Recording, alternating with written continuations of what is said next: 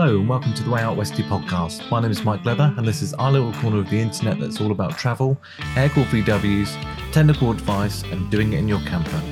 Yep, I know you do too, so let's get rolling.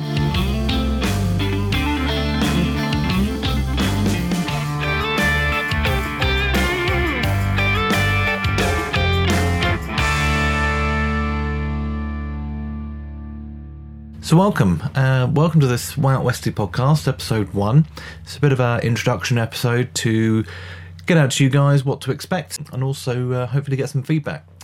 So I've been wanting to do this podcast for a little while now. There seems to be a bit of a gap in the market, and what it's all about is van life, travel, a bit of technical stuff, as that's what I do for my job, and kind of a mixture of everything in between, including getting guests on if there's any particular guys or girls out there producing some awesome content or some awesome products.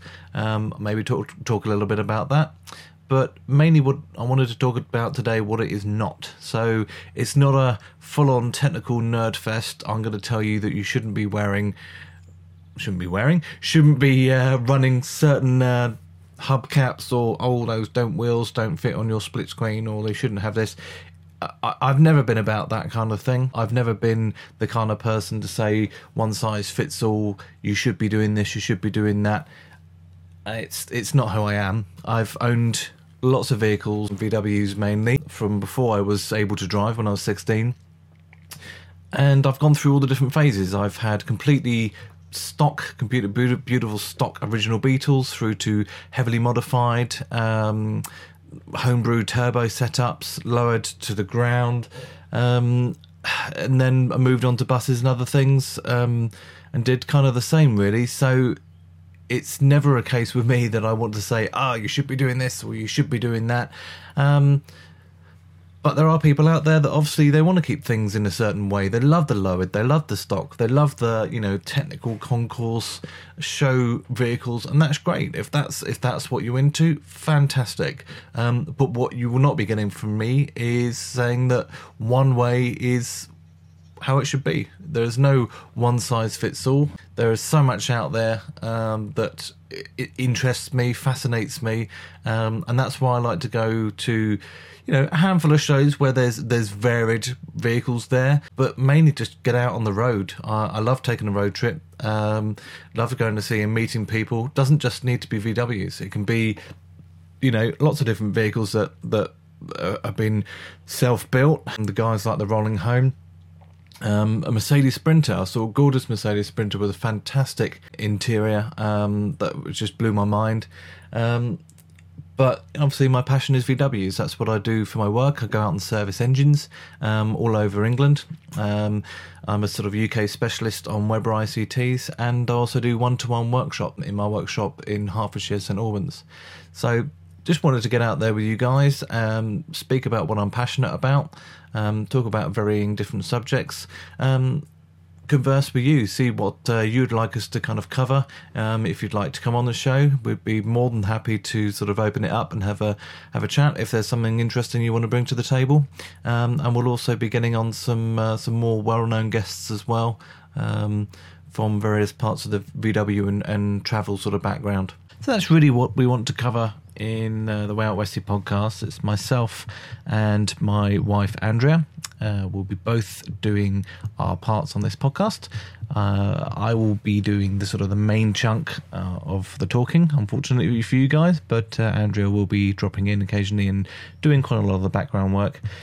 However, what I would really like is to hear from you. So if there's anything that you would like to know from our experience that I can cover, whether that be van life, doesn't have to be VW, just van life as a whole. We do have quite a lot of travel experience, having lived in a van full-time for 7 months a while back, which we'll go into later, through to the daily camping in the UK and little trips in Europe. Also the VW technical side. I am a air-cooled VW mechanic, so if there's anything that you want me to specifically cover that would really help you, it can be related to van life travel. It can be related to, what do I need to do to put my car away for the winter? What do I need to do to get it out for the summer? anything like that, do get in contact at wayoutwestymike@gmail.com. That's wayoutwestymike@gmail.com. You can also find me on Instagram at wayoutwesty, and of course Facebook wayoutwesty. So do get in contact. I would love to hear from you. So next up, I'm going to go into a bit about my VW history. So what have I driven? What have I been into? And how did I get to where I am now in 2019?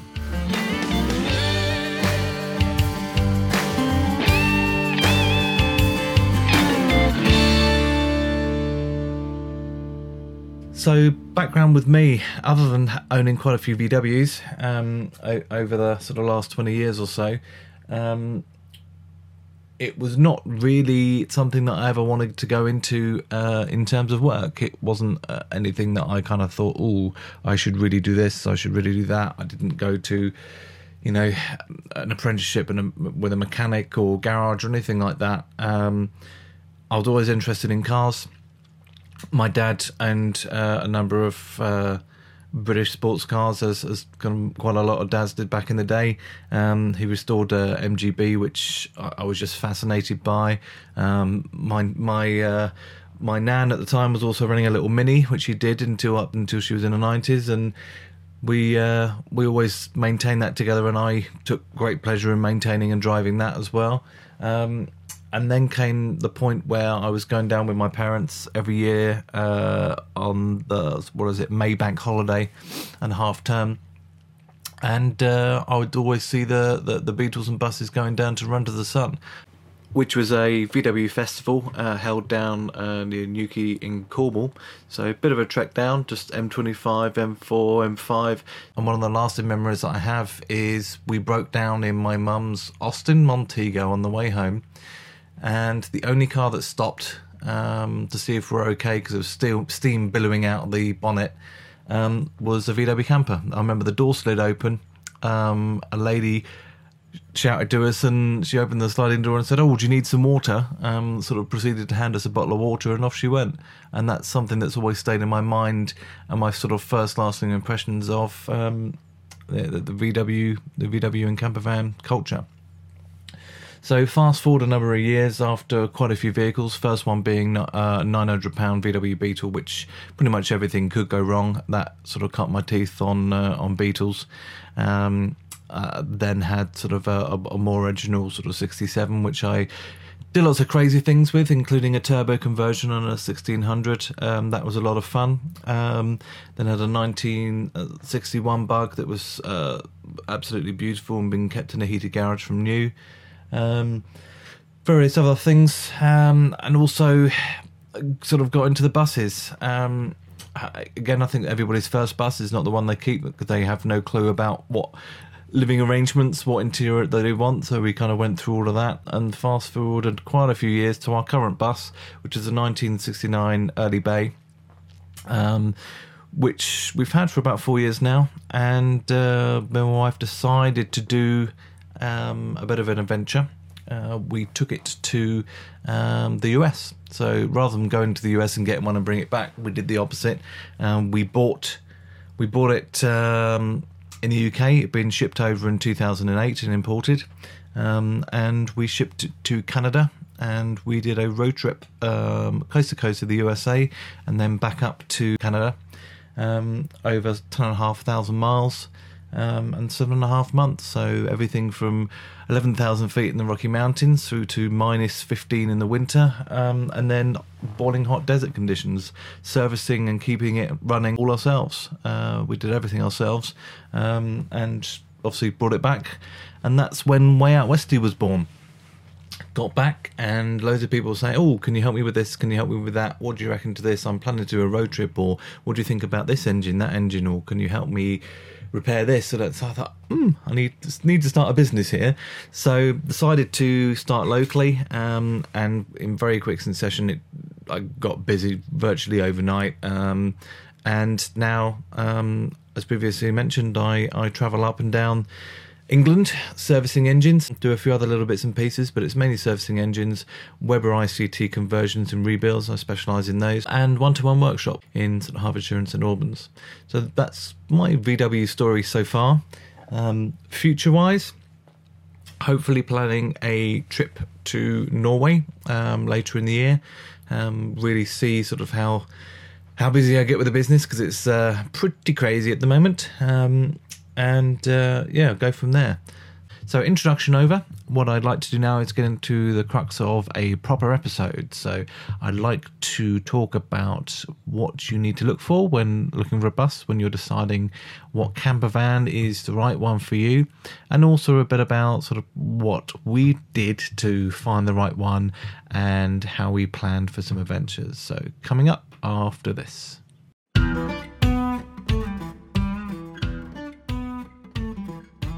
As old school VW owners, we know at some point we will break down. Now, it's not to do with the fact that they're old or they're VWs. It's the fact that they are vehicles and they have moving parts, so things can break. It's the same with any vehicle out there. Overcoming those breakdowns and getting going again, that's where you and the next person can be very different. A lot of people more than happy to take an AA card, that's how they roll. I like to go very well prepared with the right tools and right spares so I can get going again no matter what.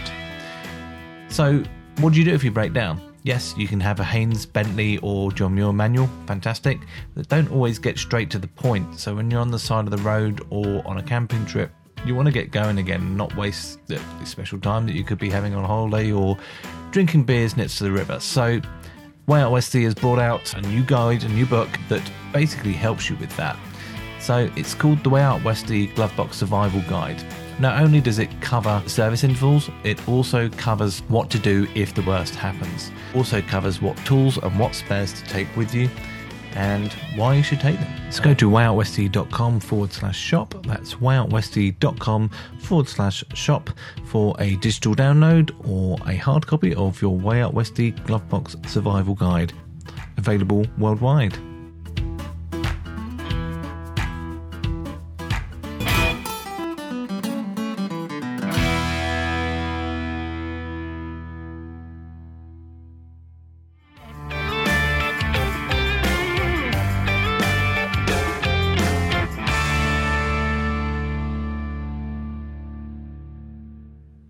Welcome back. So, travelling in your bus. Lots of ways to do it. Starting with your bus, your camper, your bread van, whatever you want to call it. Lots of people hate various terms. I don't care. Everybody calls them something different. If you go to South America, they'll call it the squealing pig. So it really depends on where you come from and what you call it. So I'll just call it the bus. It's easy. Ours is called Rocky because he spent most of his life in Colorado mountains. If you fancy taking your bus on a long journey and want to explore the sort of the not so beaten paths, then you really want to make sure first and foremost that your vehicle's up for it. So specifically VW wise, which is where most of my talks will take when it comes to technical information, you want to get to know somebody that knows old Volkswagens very well, or do your research. Really the same can be said for modern vehicles. If you've got a Mercedes Sprinter, for example, or even a Type 4 or T6, something like that, it needs to be in good mechanical condition if you're going to be taking it on long journeys. The problem is most people these days are in the mindset you can jump into any vehicle and just off you go into the sunset.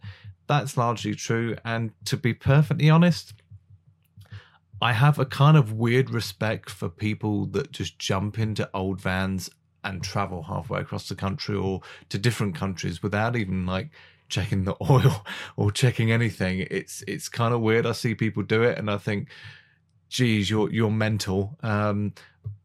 But they do it, you know, sort of the carefree attitude and stuff. It's not how I'm wired. I have to know that I'm going to get there. I have to know the ins and outs of a vehicle so that I can get myself, my wife, my friends out of a given situation when we're in the middle of nowhere and days away from the nearest road, let alone person. Our biggest breakdown was in North Oregon. Absolutely beautiful place. And it was one of those places that it was like a dream. We parked up in this little cove, quite high up on this cliff path. beautiful mist and hitting the cliff, coming off the ocean, the Pacific Ocean, watching sea lions play in the surf. Trees in that neck of the woods, they come all the way down to the ocean, which is not something you get much in the UK. These beautiful pines, and then just a twinkle of a little lighthouse peeking through the mist coming through there in the spray, and it was just utterly beautiful. And bang, our engine died 8,500 miles into the trip. Something very bad, maybe a big end, something like that. Just really gone to town, and there was no way that I knew that was going to be able to be repaired, especially as we had 2 weeks left on our visa. It was just about to snow, and it was Christmas. That's a story for another time. But safe to say, I like to be prepared. I carry all the tools that I think I will need and all the spares that I think I will need, bar the two biggies, which is engine or gearbox failure. I like to get out of every other situation. When it comes to spares, there are things that I will take that I know full well I cannot fit myself. But if I've got the parts, I know that I will be able to find a garage that can help me do it, or we can work out a way. And the same goes for, you can go to a show in England, in the UK. You can be 20 miles away. If you break down and you've got a dodgy condenser, or your points have packed up, it's a 5-minute fix.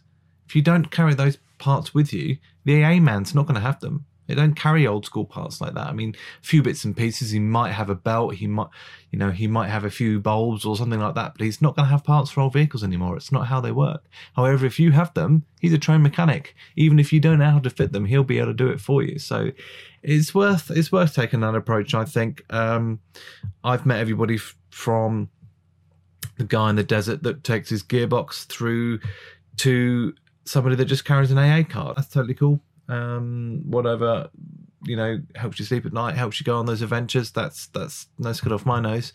But I'd like to be able to get out of situations, because I don't want to be wasting time, essentially, if I'm going on an adventure.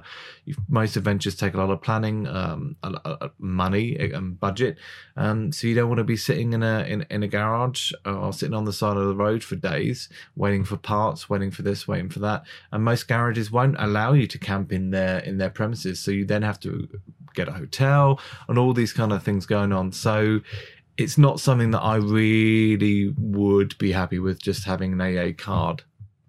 So that rant over. What's next? What do you consider? Well, the right vehicle is the starting point. You've got to have something that's big enough for you and your travel companions, whether you're just going by yourself, whether you're going just a couple, you've got dogs and kids.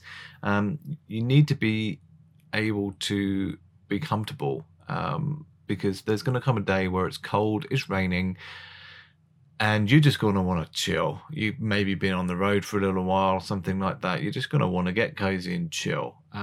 So for us, just me and my wife, we had a setup in our early bay that actually had a 1978 Berlin interior, Westfalia Berlin interior, and that gave us a maximum storage space, but also was pretty cool when you want to come to chill out. The bed folds out, and then the side cabinets give you extra leg room, and it was pretty cool. We had a Propex heating system in there, got a fridge and fridge freezer, and all of those things really helped to make it a comfortable place to chill. But again, there's things that we really, really thought we would need. Sink, for example, used it for pasta water when it's raining and cleaning our teeth very rarely. If I was doing a build again or putting an interior together, I wouldn't bother with a sink. It's just a waste of space, in my opinion. But other people will completely disagree. They might want that. So really, when you're looking for the right vehicle, go out and hire some. Whether it's an old school VW, whether it's a modern camper, go to somewhere and have a look, like Quirky Campers. Go online there and have a look, see what's available. Go and try some. Go away for a weekend. Go away for a week. And I know that very early on, back in sort of 2006 or something it was, we hired a handful of campers, one of which was a modern Toyota Hiace in New Zealand. And the main thing that we really liked with it compared to other things that we had hired was the fact that you could stand up.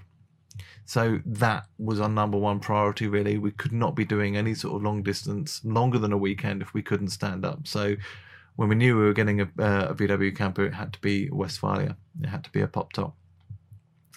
So other things to consider once you've got the right vehicle and you know sort of what interior to have is, how are you going to keep this thing alive? Are you good with mechanics? Do you know someone that is? Both, I think, really are almost a prerequisite for having an old VW camper. If you're not one of those two things, or have one of those people to help you out, do your research. Like, massively do your research. When it comes to buying, take somebody that knows what they're looking at. When it comes to checking it over, and make sure it's somebody that is trusted, not just a person that you found online or someone that plonks out good reviews on the website. Just get someone that's trusted is my biggest piece of advice. And then get out and drive it as much as possible. The worst things for old school vehicles are not being driven. They need to be kept, limber, lubricated. They need to keep going. So really, if your vehicle can make it round the corner to the shops, it can make long distance. I honestly believe that. Our camper, I quite happily would take to work, quite happily would take 10 miles up the road to go and do some shopping, or to the other side of the United States from London. It's one of these things where if it's well maintained, it will keep going. The problem is, a lot of people will let them sit. They don't have the knowledge to keep them going, and then when people pass them on and sell them, you inherit lots of problems. But at the end of the day, if you're willing to get it stuck in, you're willing to do a lot of the work yourself, it doesn't have to be that expensive. It's nuts and bolts. There's as long as there's no rust, then it can be fairly inexpensive if you do everything yourself. So once you got to that point and you've got a good vehicle and you've checked it all over, you got your friend to check it over, what then? Well, get out and enjoy the things. Make sure that you carry the right tools and spares with you, and honestly, you can go anywhere. A lot of people just do shows. Cool. People even trailer their show buses to shows, whatever, it's fine.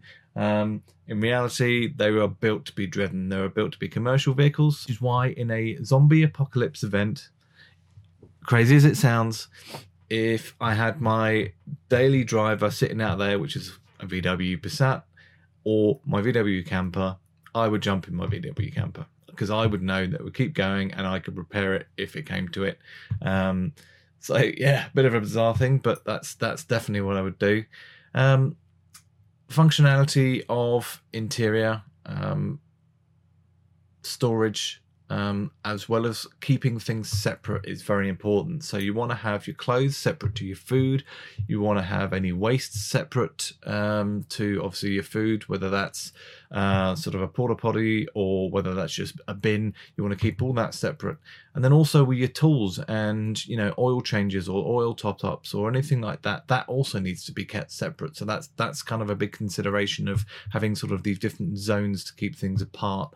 That's kind of quite a big deal that we took a long time to kind of work out to see what would be best and what would work out best, and we ended up keeping a couple of hard cases on a roof rack to keep sort of mucky bits and pieces out of the way.